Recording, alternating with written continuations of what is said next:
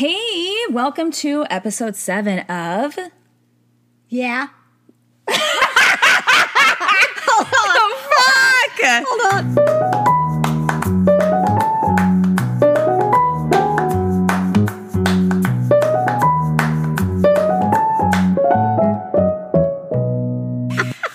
Hi, welcome to episode 7 of... Yeah, we said it. If this is your first time listening, I'm Emma, and this... is Ellen. I'm her mama. And I have been blogging for almost a decade. And I've been reading blogs for longer than that. And everyone loves my mother, Ellen. Not everyone. Almost everyone. Okay, if you say so. If people don't, I'll take it. We're not going to argue about it. if some people don't hate you, you're not doing it right. Is that true? That's what someone told me years ago. I am 100% doing it right.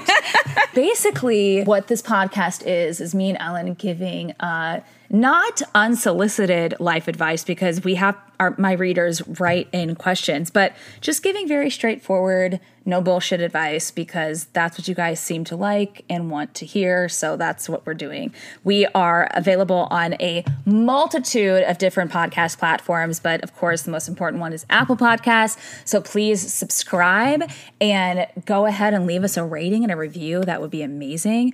And if you ever have a question that you want us to answer, email me at emmasthing@gmail.com. I want to talk about this because my sister has laid down the law to me that she does not want to hear about Marie Kondo. Is that how you say her last name? Oh, yeah.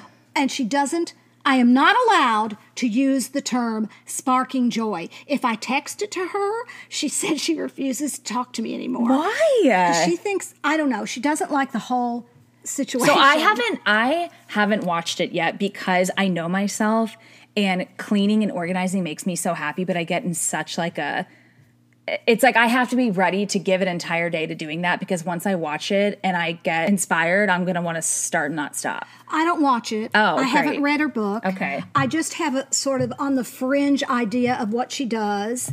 And my thing is, she just capitalized on something that to me is very obvious. And But so many people are fucking slobs and they're hoarders. Well, they may be hoarders, but I just think the way she organizes things, it appears, I could be wrong, it appears like she's got special bins and all kinds of boxes, and then you're spending more money and finding more containers to put things in. And so I've been doing this for years, only I call it tweaking. Oh, yeah. And tweaking. I had That's TWEAKING. No, IN apostrophe. Oh, there's no G. It's tweaking. It's a soft G. It's a Texas thing, tweaking. Can you use that in a sentence? I've been tweaking all day long. And no, that's... Oh, my God. Wait, I just realized it sounds like you're tweaking out like on Coke. Is that what they... Isn't it like a tweaking? Like no, eye twitch? Like I thought it was tooting. Tooting? Oh, you toot a line like blow. Yes. Oh, speaking of toot that. a line of blow, y'all. What's that? Y'all want to do some cocaine? When cocaine started its prevalence many years ago during my dating life. I've never done it. I would like to state for the record on this podcast, it's never touched my nose. Me either. I'm not surprised. Of course you're not. But I went out with this one fella, and he came home from a business trip, and he had been in this nightclub, and he was talking about how everybody was downstairs, and they were tooting, and I'm thinking in my head, they were farting? Oh, my God. They were farting, and he seemed so excited about it, and I'm like, that is so foul. Oh, my God. Mom and Dad reminds me. Wait a minute, but something inside me told me not to say that out loud, like that, my description of it. So I just kept listening to the conversation, and then I finally realized, it dawned on me what he was talking about. I guess he gave more of an explanation. Oh, my God. But, that's what I thought when That's I heard amazing. I was so naive. That reminds such me a child. of Stefan on SNL. With the hottest clubs. Yes. It sounds like a club. He'd be like, toot, everyone farts in the basement. True. Okay, so back to Marie. Yes, back to sparking joy. I just want to say this podcast sparks joy for me. Does it? Yeah. It sparks joy for me too, or I wouldn't be doing it. Oh, perfect. I have a lot of things in my closet I've been wanting to get rid of because I'm sort of on the edge. I just call it being on the edge of glory. I want to get rid of some stuff, and I've been holding them up going, does this spark joy? And I say it out loud or in my head, and because my sister's not around. And honestly, that phrase really does help me anyway make a decision because that's why she's made like $1 billion business out of it. We went out to dinner Saturday night, and I had this cute top I bought last summer, and I wore it a couple times. But when I put it on, I just didn't feel that great in it. I had to really fuss to coordinate like a little jacket with it. And then I just decided this does not spark joy. And when I get home, I'm taking it off and I'm putting it in a bag and I'm giving it away. And so then I went through the closet and I did that with several Did you do that things. when you got home from dinner? Literally. I ran into the kitchen and I got one of my empty grocery sacks. And you're like, Richard, thanks for dinner. I can't talk. I can't talk right now. I've got to start sparking joy. Oh my gosh. And I ran in the closet and I took it off and then I said, while I'm in here, I'll just put a couple other things in this bag too and make it worth my while. Did you like actually go through your closet and like touch things like you're supposed to? Oh, yes. And held it How much up. did you get rid of? 4 tops. Oh, that's not that bad. It was a start. But you have like a pretty minimal, like, you're like a capsule wardrobe. That's what I want to ask you about. Like, you were over here a couple sessions ago. Sessions. Sesh. Having a sash. And First. And you said to me, I have a capsule wardrobe. And I thought, I know that's a compliment. I'll just take it. Oh, it's just like a... But in my This is mind, like let me see if tuning I'm and right about this. farting. Yes, it's capsule, meaning that you have certain tops that cover, like you got a long sleeve top and a short sleeve and a sleeveless, and they're all in one color family. And then you have another. Basically, it's essentially like you have a... okay, so I wouldn't say like by definition yours isn't necessarily a capsule wardrobe, but I knew it was. But it's very pared down, like it's minimal, but like minimal in a good way. It's like you don't just have stuff to have stuff in your closet. That's very true. And capsule wardrobe is like that, except it's like a little more calculated. It's like I only have these 2 pairs of jeans, these 2 pairs of pants, these 2 blazers, like a couple of t-shirts in different colors, and it's like that's all you have. It's like 10 pieces of clothing and you make different outfits with them. Different combos. Yeah. Like when you go on a trip and you say, yeah. All right. Yeah. I'm pretty good at that because a lot of stuff and clutter I can't do it. And I like trends, but I'm real selective about what I'm going to put on a hanger and wear. Yes. You're selective about what you actually let live in your closet family. And then I freak out when I need something that I don't have. Yep. And then I run to the stores and I look for a bargain. I love the idea of a capsule wardrobe. I already feel so bad when I do closet cleanouts and get rid of so much stuff that I'm just like, oh my God, like... I have to say, though, some of your stuff is just, it's dated, it's older, you've moved on. Not anymore. Not anymore, but when you used to do Oh, that. yeah. I kind of want to go back to my closet and touch things and see if they spark joy. You should. I mean, I just did a huge I even do clean-out. shoes. Like, I'll put them on and go, I'm never going to wear these. Why did I get them? Or You know I've worn what? them once and I'm like, I'm not going to wear these. Whenever I put them on, they don't make my outfit look complete. This is the exact same principle as I wrote a blog. I don't know when I'm going to post this episode, so whatever. I wrote a blog very recently about dating and like my new approach to dating. Did you read it, by the way? Yes, I did. Okay.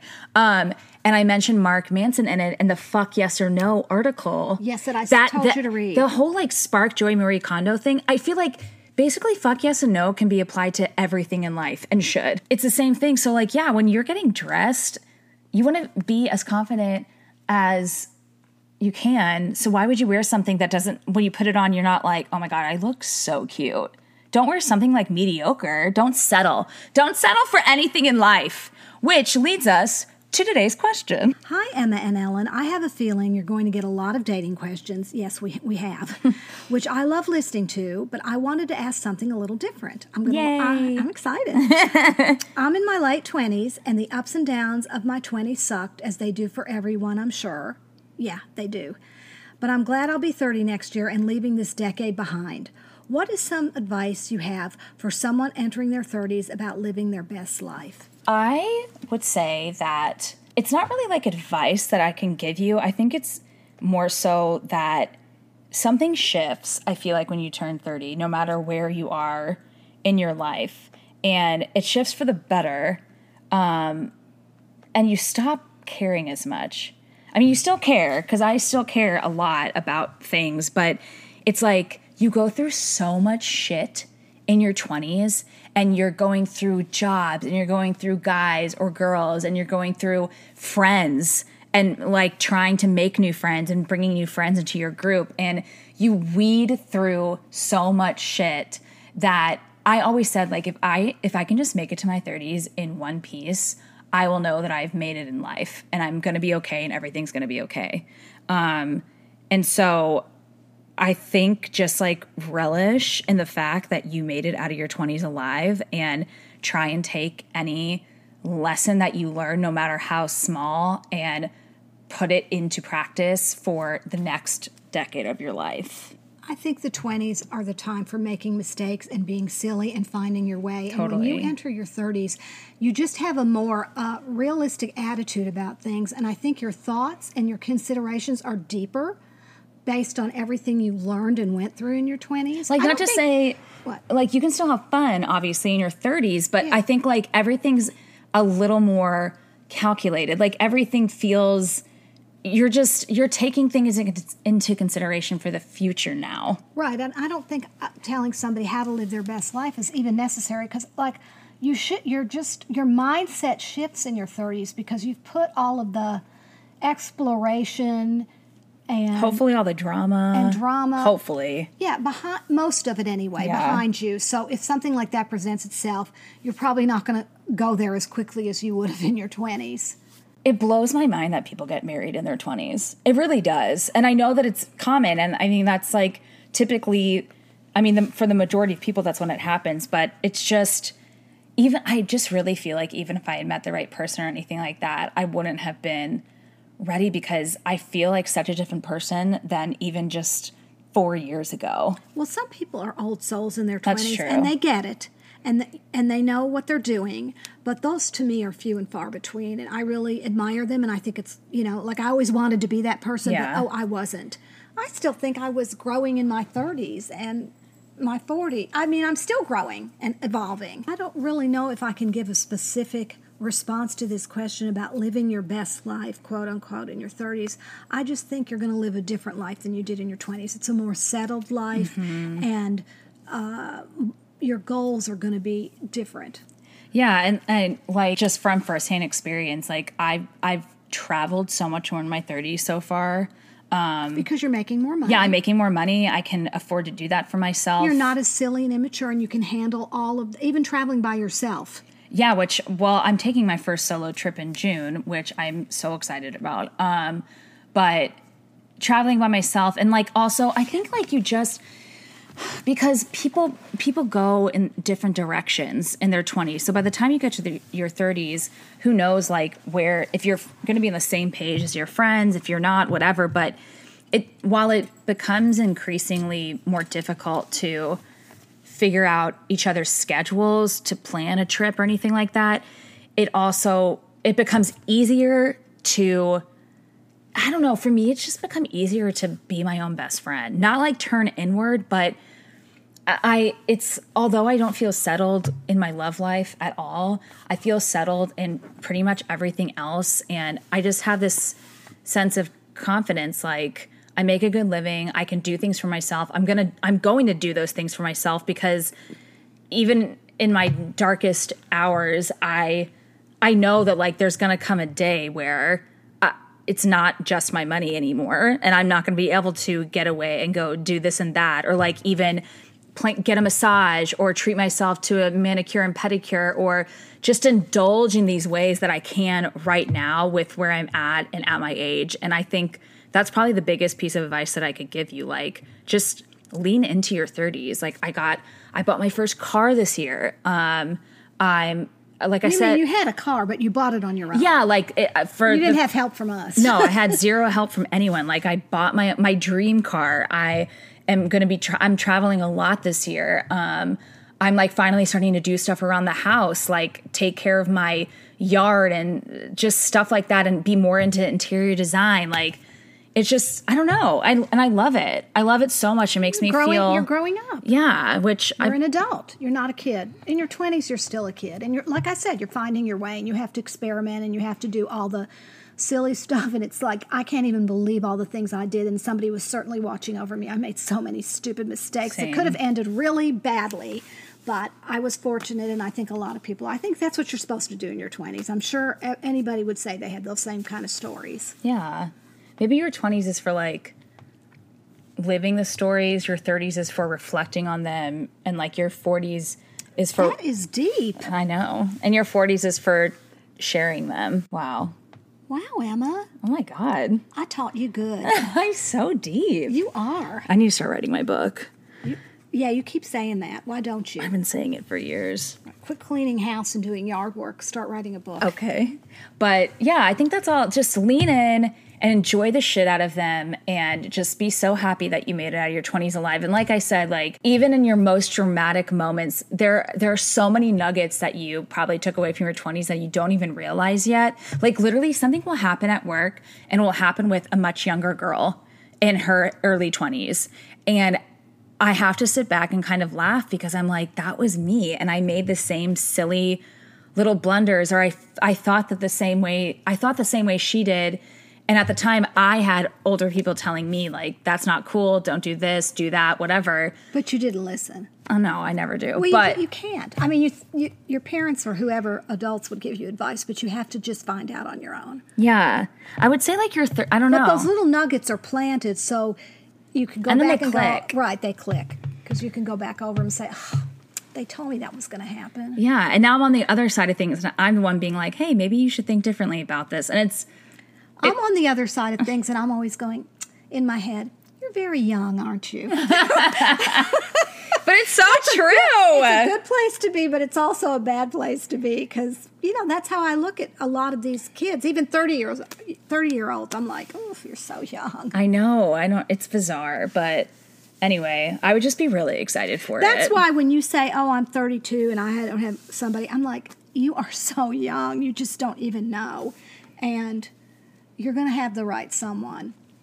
I know. It's just hard. The right. That's the operative phrase. The right. Yes. Not just someone. The right someone. The right someone. Lean in and fucking own it, girl. You earned this. Just remember, roses are red and violets are blue. You're 30 years old and I'm twice as old as you. Thank you so much for tuning in. And again, please subscribe to us on Apple Podcasts, rate and review us, and send me your life advice questions at emmasthing@gmail.com if you have any. And we will talk to you guys next time.